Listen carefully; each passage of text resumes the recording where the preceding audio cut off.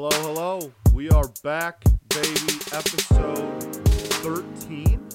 I think we're on 13. We've hit the teens, the teenage years of the Bentley Show. This is the Bentley Show. I'm your host, Scott Bentley. Thank you so much for listening yet again. Pretty eventful end of the week. The Detroit Tigers obviously have started spring training. Not games yet, but full camp has arrived. Everybody is in camp. So we're going to talk about some of the big storylines coming out of spring training to kind of look for going into games starting on Sunday. Then the Detroit Pistons played a game against the Pelicans, dropped it by 10 points, but looked pretty good. And Jeremy Grant did not get selected for the All-Star games. We're going to talk about that. The Detroit Red Wings.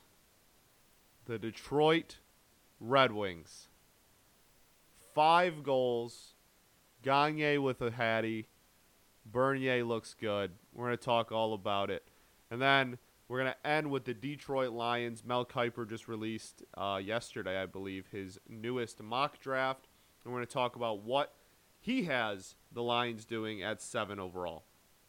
So that's going to be today's show.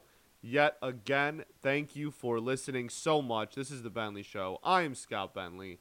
Let's get right into it. So, for starters, the Detroit Tigers. Spencer Torkelson cut his finger.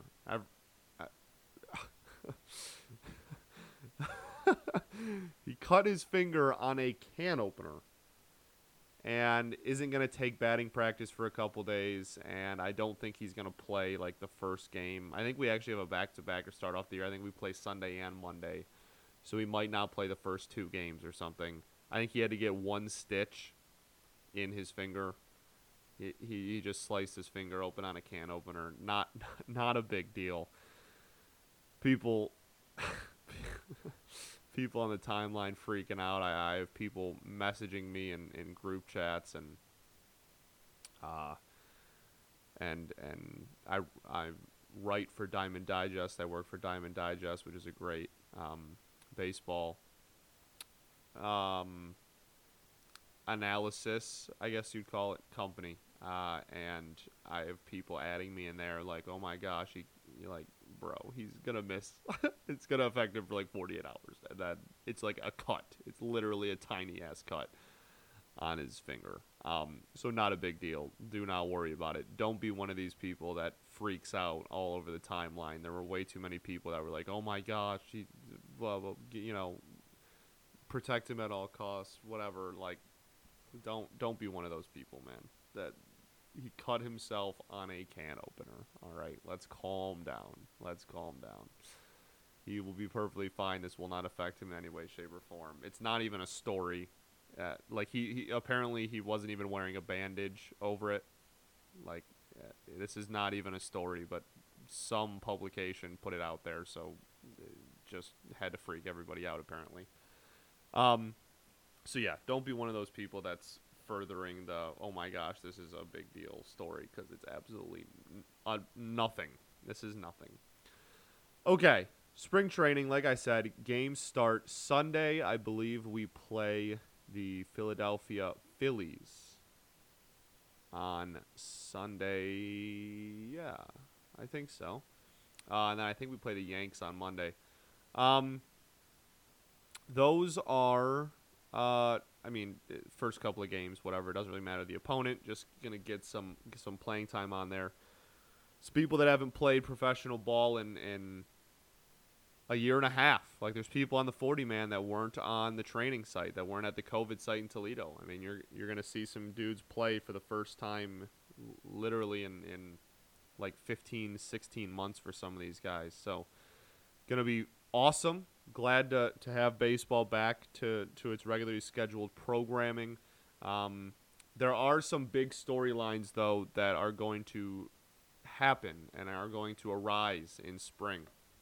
We will definitely go. There's more than 2. I only have 2 today because that's what we have time for, and they're the biggest 2 in my eyes.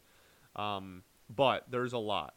There's the backup catcher situation. There's quite a bit. So we're going to start with these two, and then as the spring goes on, obviously, more will arise, and more will be will come to a front. So we will definitely talk about them as they happen. But for today, we're just going to talk about two specifically, both involving pitching. The first one's going to be Franklin Perez. I think Franklin Perez, outside of maybe Jake Rogers, but even then I feel like he might still have the edge on him. Franklin Perez has the most riding on spring training maybe in the organization. Like I said, Jake Rogers has quite a bit riding on it. And then our other story is we're going to cover is Mize versus Skubal. There's a chance that the two of them, if there's only one rotation spot available and those two are going at it for it, obviously that becomes the biggest story of the spring. But as just a pure individual kind of like outlook on his career, I think Franklin Perez has a ton to gain and a ton to lose this spring. He's going to be one of the biggest storylines to watch. His performance is going to be one of the most important things to keep track of. This is a guy, obviously the prize possession that we got for Justin Verlander. That trade every day looks worse and worse and worse. Daz Cameron's hitting .210 in AAA. Jake Rogers couldn't hit water if he fell out of a boat. And Franklin Perez has been healthy for like 40 innings across 3 seasons. Literally 3 seasons he's pitched like 40 professional innings. That's like a month's work if you're starting every 5th day. So, the traded, a top 2 pitcher in the history of the franchise. And there's a legitimate chance we got absolutely nothing for him, which is obviously devastating. And it's looking more and more every day like that's reality. So, Franklin Perez, I think, the reason why he's so important to me is because if you look at any scouting report or any report out of camp by a writer, anything, everybody says, yo, this dude still has crazy good stuff. He still has insanely good stuff when he is healthy. The problem is he's never healthy. But that's a reoccurring article. That's a reoccurring comment made by pretty much anyone who watches camp. Everybody says, damn, because he was a former top 100 prospect. Like, he was obviously the prize possession in the Justin Verlander trade. Like, you're trading JV coming off what should have been a Cy Young season. And then Lord knows how well he's been in Houston. That should have got you an insane return. And at the time, we thought it did. And Franklin Perez was one of the biggest reasons why we thought it was, because Franklin Perez was incredibly good, man. Incredibly highly regarded. Stuff was really good. Thought to be a top-end rotation starter. But can't stay healthy. So I think he has the most to gain or lose. I think if he goes out there and kills it this spring, I don't think he's going to be a starter this year. I think that's pretty much out of the question. However, I think that he could legitimately work his way into like a long relief bullpen spot if he looks really, really good. If he looks terrible, he's not getting any younger, and he's going to start in AAA, I'd imagine. Yeah, man.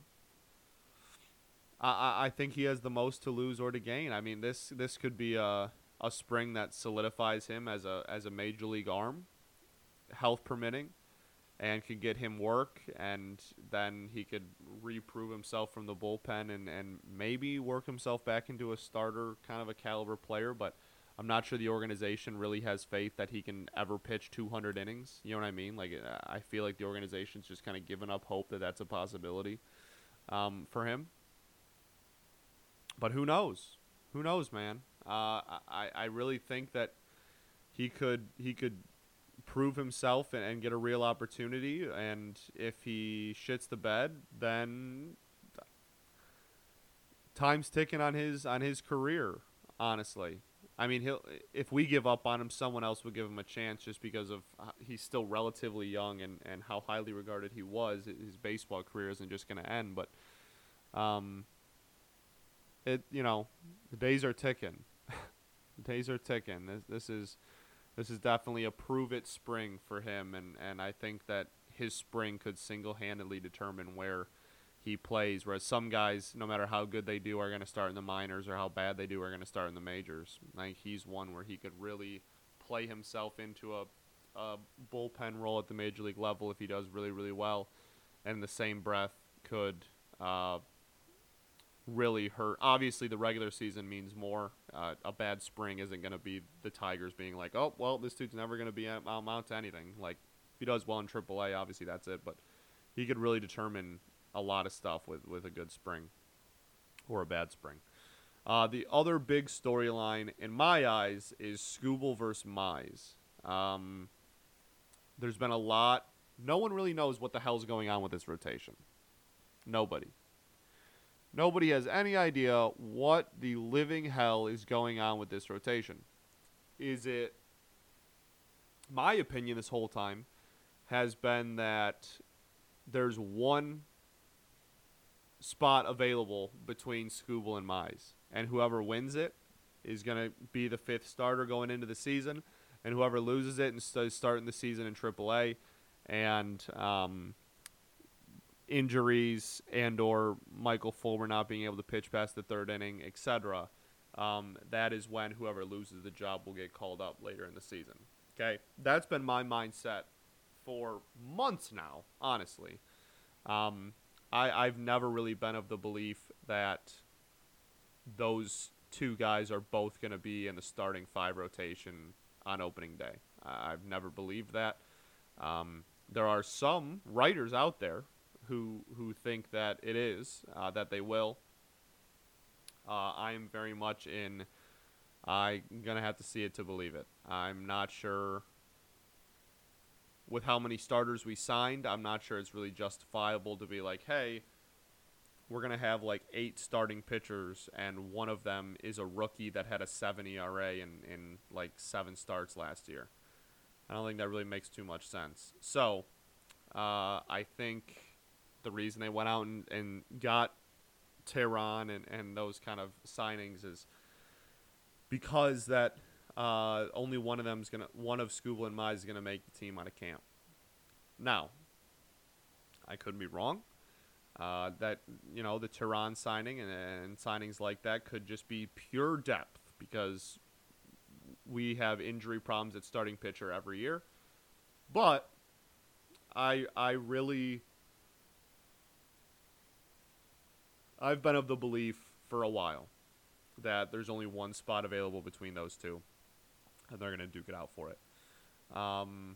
As far as who I'd rather see, I trust Hinch. You know what I mean? I'm not going to come up here and disagree with anything AJ Hinch does, really, from a managerial standpoint. Now, if it's Avila's call, I'll disagree with it. But I'm going to assume that Hinch has some input on it. So, obviously, if we're just looking at last year, Skubal should start in the majors and Mize should start in AAA. That's another reason why I think there might only be one spot is because Casey Mize has still a lot of his form that he has to work on, a lot of technicality issues that people are pointing out and are saying that could lead to huge injury problems down the road. So, yeah, and it's not like he has those issues and he was shutout ball last year. Like, he had those issues and had a 7 ERA. I think between mechanics, that's the word I've been thinking of this whole time. Jeez, between mechanics that pretty much everyone universally agrees needs work, between that and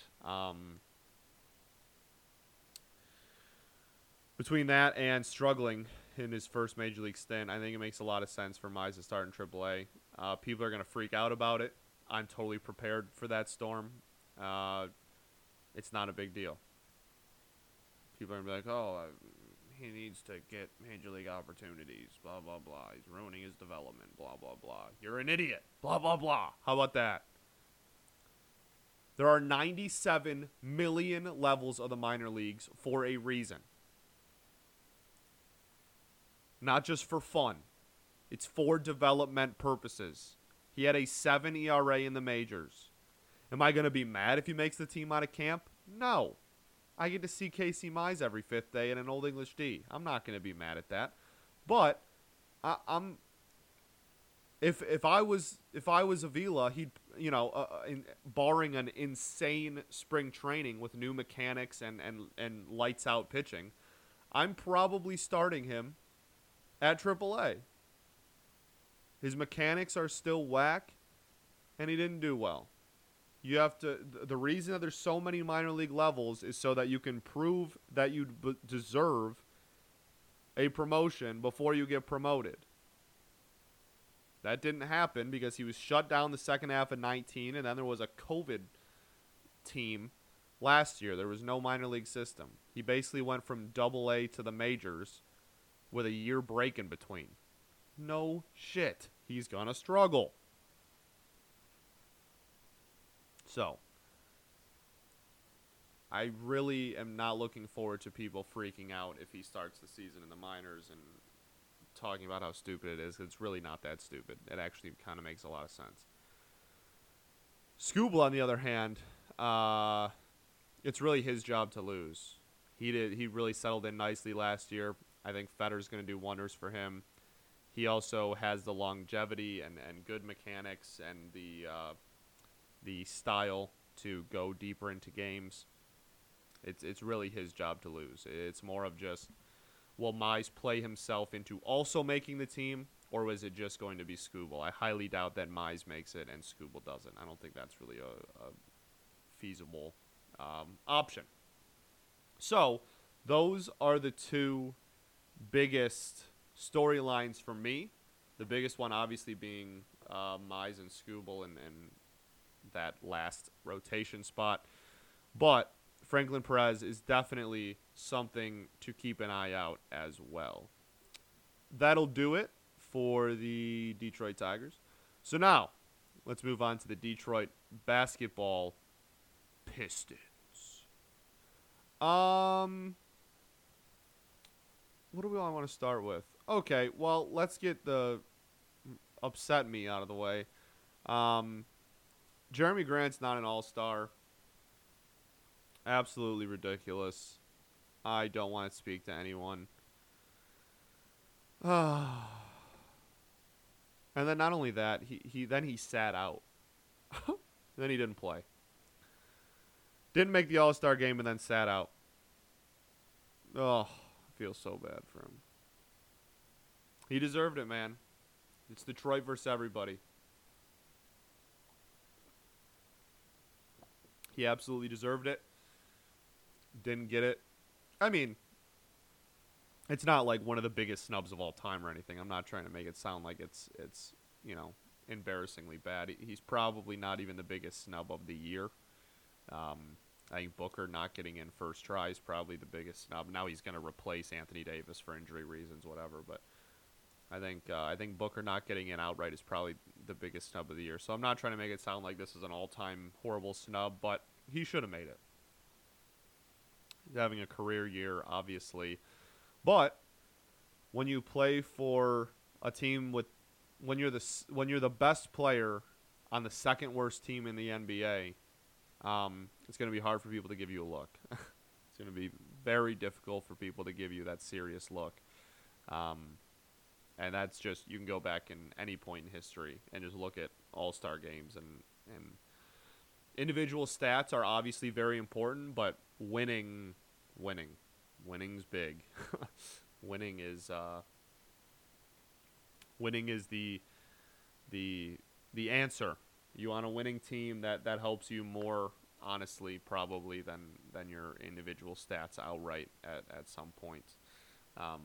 So that is why he didn't make it. Very sad, very disappointing. I still think he should have made it. But, again, it's really hard to say that it's unbelievably ridiculous when he plays for a 9-win team. You know what I mean? It's tough. All right, let's get into this Pels game. The Detroit Pistons drop this one on Wednesday night to the New Orleans Pelicans, 118-128.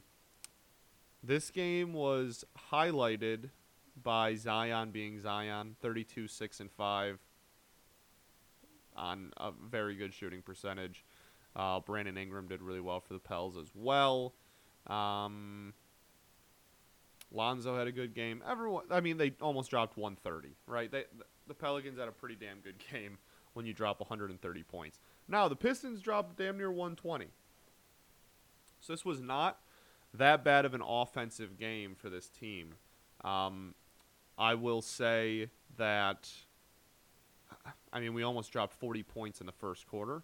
So we started off hot and then slowly cooled down. And then, like we often do, this game was tied going into the fourth, and we lost by 10. This is just the story of the season. We play hard. We play really hard. This team has a lot of fight in them. That's very obvious. We just don't really have the veteran leadership or the just experience to be able to close down games yet. If it is close in the fourth quarter, we are losing. I just come to that assumption, honestly. So, those are the team stats. The Pelicans obviously looked very good. As far as the Pistons, again, we dropped almost 120 points. A lot of good stuff happening this game on the offensive side. We'll talk about the defense later because it was atrocious. Plumlee with 21, 9, and 7 on 9 of 10 shooting. If he keeps doing this, man, this is going to be one of those signs that when it happened, people are like, what the hell is Weaver doing? Stupid, stupid, stupid. And then when he flips them for a back-end first-round pick, you're going to be sorry. You're going to be sorry. All right? I really think that Plumlee could actually raise his become, like, a decently valuable player. At only $8 million AAV, again, we talked about it a couple episodes ago, people freak out when they hear about, $24 million for Mason Plumlee, blah, blah, blah. You got to look at AAV, not overall money. Same thing with the Tatis thing. Oh, $340 million is ridiculous. He's making like $24 million a year. That's a steal, okay? Got to look at AAV. And $8 million for a center that's playing as well as Plumlee's played the last 2 weeks is more than worth it. Sadiq Bey, decent night, 13 points, 4 of 8 shooting, 3 of 6 from 3. Not bad at all. He looked really good on the defensive end this game. I think, honestly, he was... Oh, no, there's one more person. Only 2 people looked good defensively this game, and he was one of them. I thought he looked really well defensively. Again, I think if he figures out how to be a remotely lockdown defender, it's over. Like, he's going to be so valuable because of his ability to defend the 2 through the 4. He can switch on to anybody. He can hedge. You know what I mean? It doesn't matter what style of defense you're running, whether it's man or zone, because whoever goes into his zone, he's going to be able to defend. And whoever he's switched on to when playing man, he's going to be able to defend. That, along with the shooting, I think, like I said, I've said it a million times, he's built for the league. His ceiling is very debatable. His floor is maybe the highest of any of the young guys on the team. I think, at worst, we're looking at a 10-plus year NBA veteran that gets like 15 minutes off the bench and goes and gets you whatever, like 8 points and plays solid defense off the bench. Like, his floor, I think, is like 10 to 15-year NBA veteran, like solid rotational piece on a competitive team. I think he's going to be better than that. But he has one of the highest floors in the league, or on the team, rather. Just unbelievable. Built to play NBA basketball, for real. The other story defensively was Dennis Smith Jr. Offensively, 11 points, 7 assists, 5 of 12 shooting, 1 of 4 from 3. However, Dennis Smith Jr. looked incredible defensively. which has not been something we've really been able to say about anyone on this team this year. Nonetheless, him specifically, he's not turned in some amazing defensive performances. But last night or Wednesday night rather, he looked incredibly impressive defensively. Got, I think, 3 steals. Yeah, 3 steals. Very handsy. Was switching on and off people. He looked really, really, really good. I think with his athleticism, man, there should be no reason that he can't be a solid defender in this league. And I think last night, I don't know if I'm ready to call it like a first step, because I feel like that might be over-exaggerating a little bit, but it was definitely it's great to see. It's definitely encouraging. It's a good thing to see. It's a good thing to witness him picking up on things defensively and improving his defense, even if it is just for a game. He looked really good on the defensive end. Who else? Josh Jackson continues to be very good. He also continues to be unbelievably streaky when it comes to shooting, right? So he had 25 points, 6 boards, 3 assists, 10 of 18 shooting, 2 of 6 from 3. When he's feeling it with a jump shot, that dude can explode for 35. When he's feeling his J, he really can. But his jump shot's one of the most inconsistent in the league. What's not inconsistent is his ability to drive to the dish, drive to the hole. He is unbelievably talented at driving through the lane and driving to the hole. He needs to continue to do it. I like his strategy he's been doing, where like he'll take some jump shots early. If the shot's not falling, then he just goes, okay, this is an attack the basket game, and he ends with 25 points. And if the jump shot is falling, then okay, you're feeling yourself, and you can just tear apart a defense and do whatever you want. Such a good story. We're going to have 2 people finish in the top 4 or 5 for most improved player of the year, which is unbelievably fun, with Josh Jackson and obviously Jeremy Grant. Just a super fun story.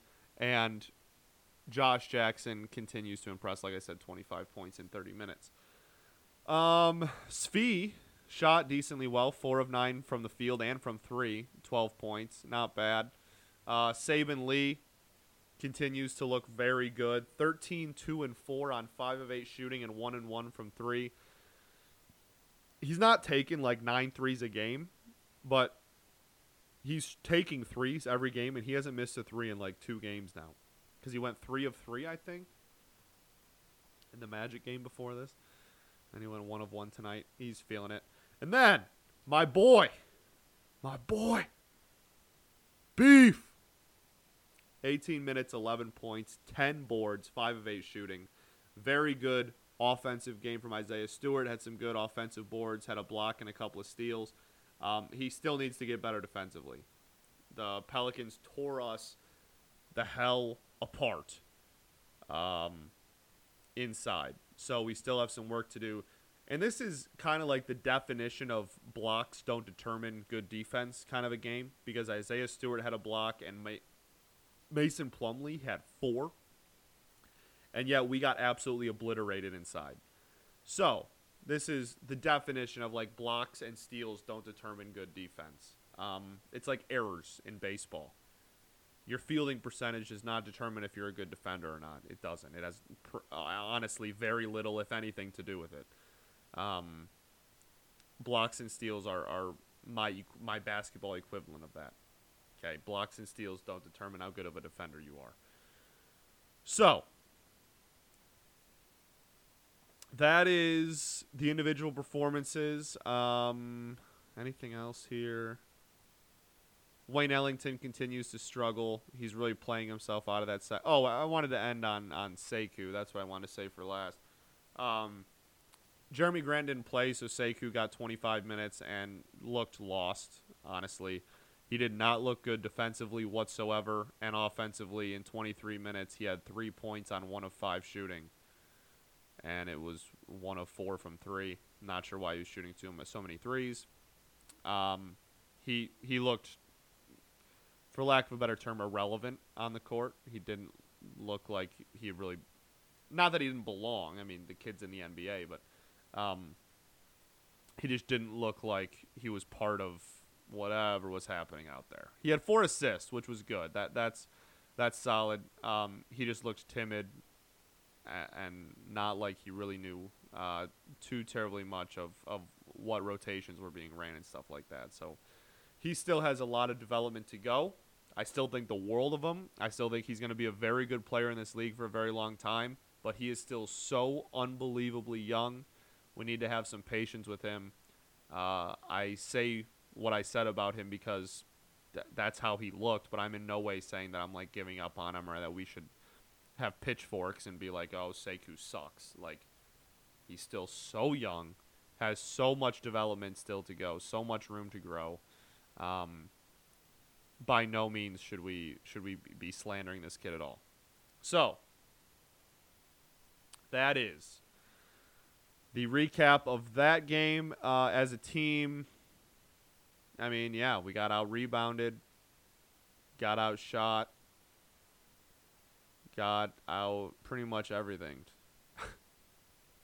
That's about it. So, Detroit Pistons drop a 10-point loss to the New Orleans Pelicans. One of my good friends is a diehard Pels fan, and he was telling me after the game that we just started talking about the Pistons and how good they looked and how it's one of the most amusing tanks of all time because we actually played really well. And he said that as a team, you know, pretty much everybody that goes into a game against us should win or should be favored to win. But not that the Pelicans are world beaters or anything, but in their current state. But he just said, you know, like no matter, and we did beat them before, so I guess he has a right to feel this way. But he was just telling me, you know, this is a team that when you go in there, they play really hard, and it's not a gimme win. They have the second worst record in the NBA, but it's not a gimme win. So that's, from an outsider that's not a Pistons fan, that's awesome to hear just because it means that something good's happening. You know what I mean? We got something cooking. We got something cooking over here. So that's awesome. And yeah, I think that's it for the Stones. All right. Next up, the Detroit Hockey Red Wings. Yes. The Detroit Hockey Red Wings. They drop... No. Dude, my brain is all over the place. All right. Detroit Hockey Red Wings. Down to business. Whew. Incredible game last night. Unbelievable. Put up a 5-piece on the Nashville Predators. A 5-piece. First time we have scored 5 goals since December of 2019. And the first time that a Red Wing has had a hat trick since the home opener in 2019. Anthony Mantha with a 4-goal game, I believe. Unbelievable.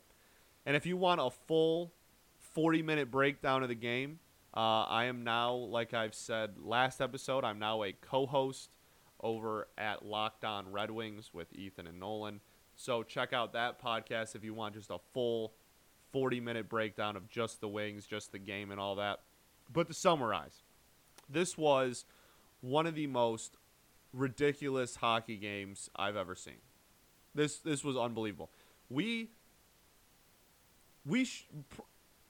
Okay, this is going to sound ridiculous because we scored 5 goals. We probably should have gotten shut out.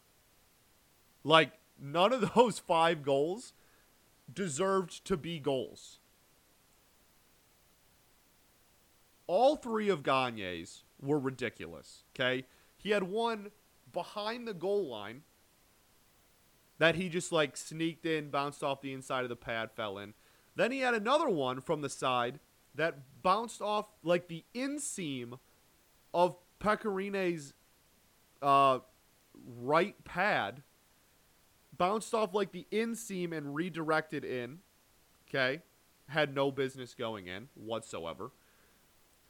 And then even the empty netter. He did like a no-look spin snipe right between the pipes from the other end of the ice. It was an empty netter. None of those three should have gone in, and yet all three of them did.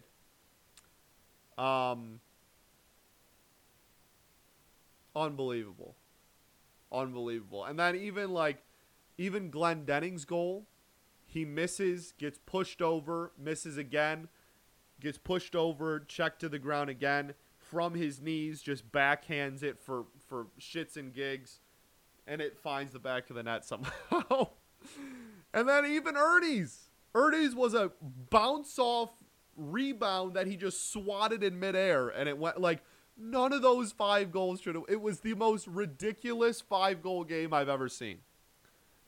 We legitimately should not have scored probably any of them, and yet we put up a 5-piece.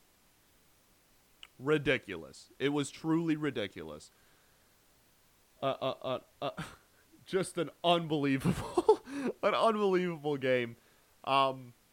I've been very hard on the defense, very critical of the defense this year. It looked better. It looked better. It didn't look great, but it looked better. And the biggest story continues to be Bernier. Bernier, to steal a stat, I guess, from Nolan over at Locked On Red Wings, he mentioned that this is a team that you expect to lose every single night.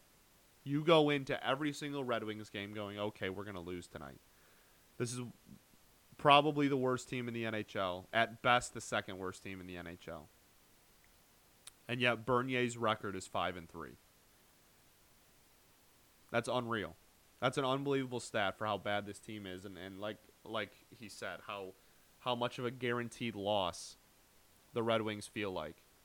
The fact that he has a 5-3 net record when he is in net is truly unreal and a testament to how great he's been. I don't know if he's really a trade bait piece, but the price is right. You know what I mean? He might be more part of the long-term plans, however, with how well he's looked. We'll see. Definitely will be interesting. And Grice is a very, very good number 2 option to have, so that's awesome. The Gagne game. The Gagne game, man.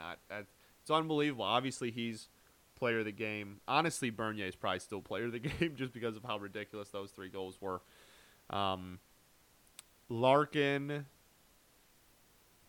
Larkin's interesting. Dylan Larkin has multiple. He looked a lot better last night. But there's about a week stretch there where he was pretty much non-impact. Wasn't hurting the team, wasn't really helping the team significantly, was pretty non-impact. And he looked a lot better last night. He needs to start putting some points on the board, whether it's assists or goals or whatever. I mean, and he there's a stat like people think he's just snake bitten. Sure. I mean, it looked like it last night. He even posted one. There's, we probably should have scored even a couple more goals than we had, but just what a game. What a game. Hronek is the other big talking piece. Like I was very critical of him in the Nashville series. I thought he played very poorly. However, he looked incredible last night. He looked like a D1. That sounds like college. He looked like a first-line defenseman last night, which is the first time I've been able to say that about him in a minute. And he looked like it for all 60. He looked really, really good. Was playing a physical brand of hockey. Not the biggest dude in the world, but he looked damn good last night. So that's obviously great to see. So between between Bernier, the ridiculous Gagne Hattie that was, and Hronik, we put together a pretty damn good product. The most fun Wings game that we've had probably all year, let's be honest. Maybe even in 2 years. Oh, the Mantha 4-goal game probably is the last time. So, yeah. It's been a minute. So the only other thing that comes out of this game is the Glendening situation. He puts another goal on the stat sheet. You know, what you want to move him. We got to move him, right? He's got to be someone that's getting calls. I feel like he absolutely is someone we got to trade. So here's the thing. He's the best face-off man in the entire NHL. He's leading the NHL in face-off win percentage. Everybody. 65% or something ridiculous. So, to trade him to a team, like I said, he adds another goal to the stat sheet last night, as undeserving or as ridiculous as it was.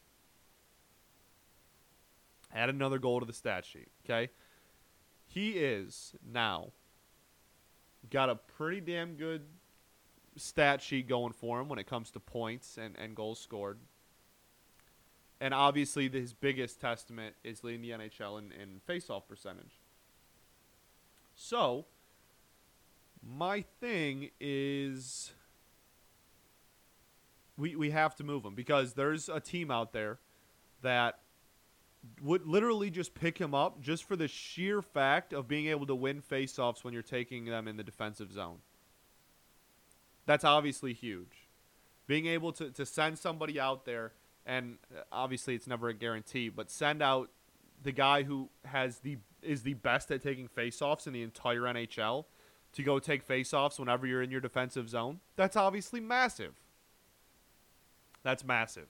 So, I think that there's a lot of value in him, and the better he does, the more that value raises. I feel like getting a decent draft pick compensation for him is definitely not out of the question. He's also cheap, expiring deal as well. It just makes way too much sense to move him. It doesn't make any sense to hold on to him. So, I think that's definitely something to keep an eye on. I think that there was a report earlier this week that him, somehow, someway, Mark Stahl, and Bobby Ryan were all already kind of receiving phone calls. Bobby Ryan is almost certainly going to get moved. Some team that needs a solid, probably for a competitive team, third-line winger that can go out there and give you some goals, give you some one-timers. Is obviously will always hold value and always be moved at the deadline. Kind of like bullpen arms in baseball. Can never have too many of those. So that's obviously one. And then I think that Glendening might give you the best. Not Glendening. Yes, Glendening. Jeez. Glendening could give you the biggest return. If we trade Mark Stahl, that's a Christmas miracle. We did a whole episode on Locked On Red Wings about the trade market and about those three guys and what kind of returns they could get. We did some mock trades and stuff, so if you're looking for more in-depth, you can go listen to that. But unbelievable.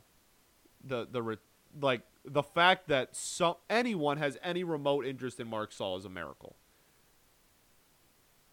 He's a $6 million cap hit almost. It's like $5.7 million cap hit. And if he goes to a competitive team, he's undoubtedly a third-line defenseman. But competitive teams love veterans. And for a third-line defenseman on an expiring deal, no matter what the cap hit is, I don't know. I think it's ridiculous that anyone would want him personally. But it's not. I can kind of understand the logic if a good team with cap space, like the Bruins or something, were to kind of go after him. That would maybe make a little sense to me. But back to the main point, I think Glendening is absolutely undoubtedly the big piece that we have on this team that we can move at the deadline, unless we're moving Mantha. which we better get a fat return for. I'm not really sure that's really in anybody's best interest. His value is lower than it could be right now. If he gets hot the next 2 weeks, he's still a young winger with a lot of potential and is obviously on a hot streak. That's a different story. But like today, I don't think it really makes sense to trade him. His value has been way higher, and I would like to think will be way higher. If you're set on trading him, just doing it today on February 26th just doesn't make sense. But that's a whole different conversation about what you want to do with him. So, Glendening. Probably going to give us the biggest return. So, we need those three guys to play well. Raise that value. Get us a fat return. And, yeah, I mean, there's a possibility if Glendening even really likes playing here that he just decides, I'll get traded and then come right back. You know what I mean? Why not? All right. That'll do it for the winged wheels over there, the Red Wings. Let's get to our final team segment, whatever you want to call it, the Detroit Football Lions. The big story in Lions world this week is Mel Kiper's mock draft 2.0, I believe is what he's on, released last night. Probably not night. Probably yesterday morning. Thursday morning. And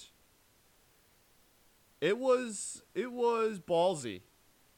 It was so the Lions specifically were one of the highlighted teams, and you'll see why in a second. So basically, in this mock, he has a lot of quarterbacks. He has a lot of quarterbacks. He has Zach Wilson going number 2 overall. Okay, so he has Lawrence going 1. And then he has the Falcons making a trade with the Jets and taking Zach Wilson number 2 overall.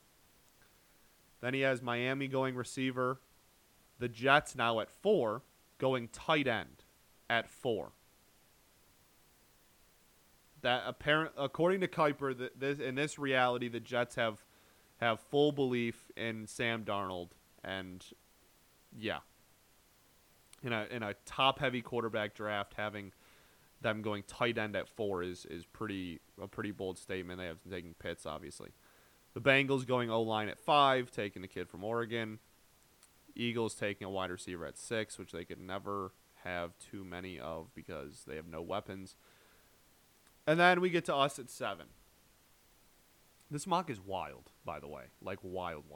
So, at 7, they have us trading down to the San Francisco 49ers.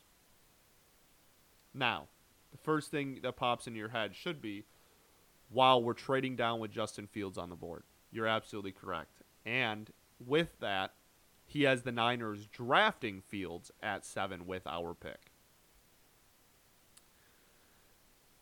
He doesn't give exactly what the return would be. He doesn't mock trades, but he said something similar to the Bears trade when they traded up to get Trubisky, infamously, or when who traded up? Oh, the Packers.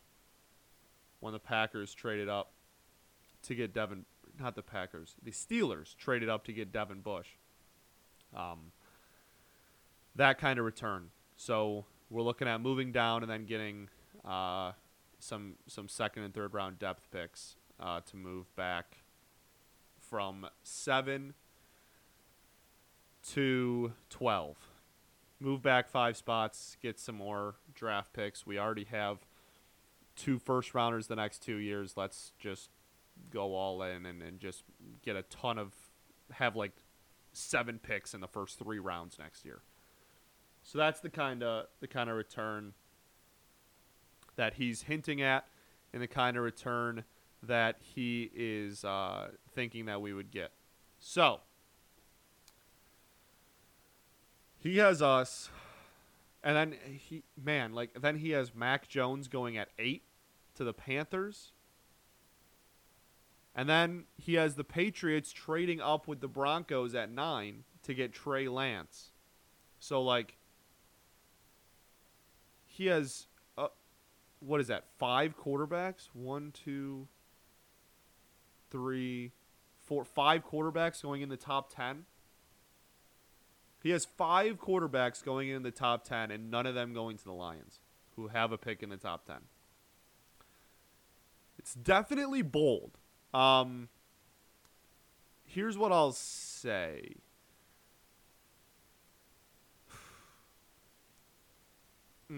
It's tough. That's really tough. I think me personally, if Justin Fields is on the board when we pick at 7, we better take him. I'm not sure I'm really behind passing on Fields. Even now, obviously, if we're not going to take Fields anyway, I would rather trade down than just pass on him. I also forgot to mention that at 12, they have us taking Micah Parsons, linebacker, Penn State. Why they consider to be the best linebacker in the draft. And Lord knows we need defense. So, I understand his reasoning is we have Goff for the next couple of years anyway. We don't need a quarterback this year if we don't really want one, which I have said myself in previous episodes. I've agreed with that point. However, I've also said that if Fields is on the board, that's my top choice. My top choice is Fields being at the board at 7 and us taking him. There's no scenario I'd rather have. Fields is my number one choice. So, while I feel like I said that weird while I totally understand going defense, and Lord knows this defense is horrific. Okay, horrific. I'm not sure if I can justify passing on Justin Fields. Is it weird that, like, he has Zach Wilson going 2? Is it weird that if Fields was already gone and then it was just Wilson was the best QB on the board at 7, that I'd be more okay with us trading back and taking defense? Is that weird of me to think? Like, I'd be more upset if we passed on Fields than Wilson by, like, a lot, I think. Again, a lot of stuff's going to change in the next 2 months or month and a half, I guess, until the draft. This is draft 2.0, and Lord knows that dude loves himself a mock draft. Mel Kiper's going to have plenty more. But I just found it incredibly interesting that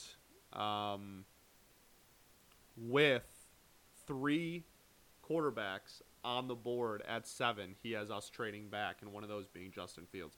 I'm not sure I'm on board. I think I've decided that I would. I can't put that in my brain. I can't be like, oh yeah, like Justin Fields is on the board and we're just gonna trade back from the pick.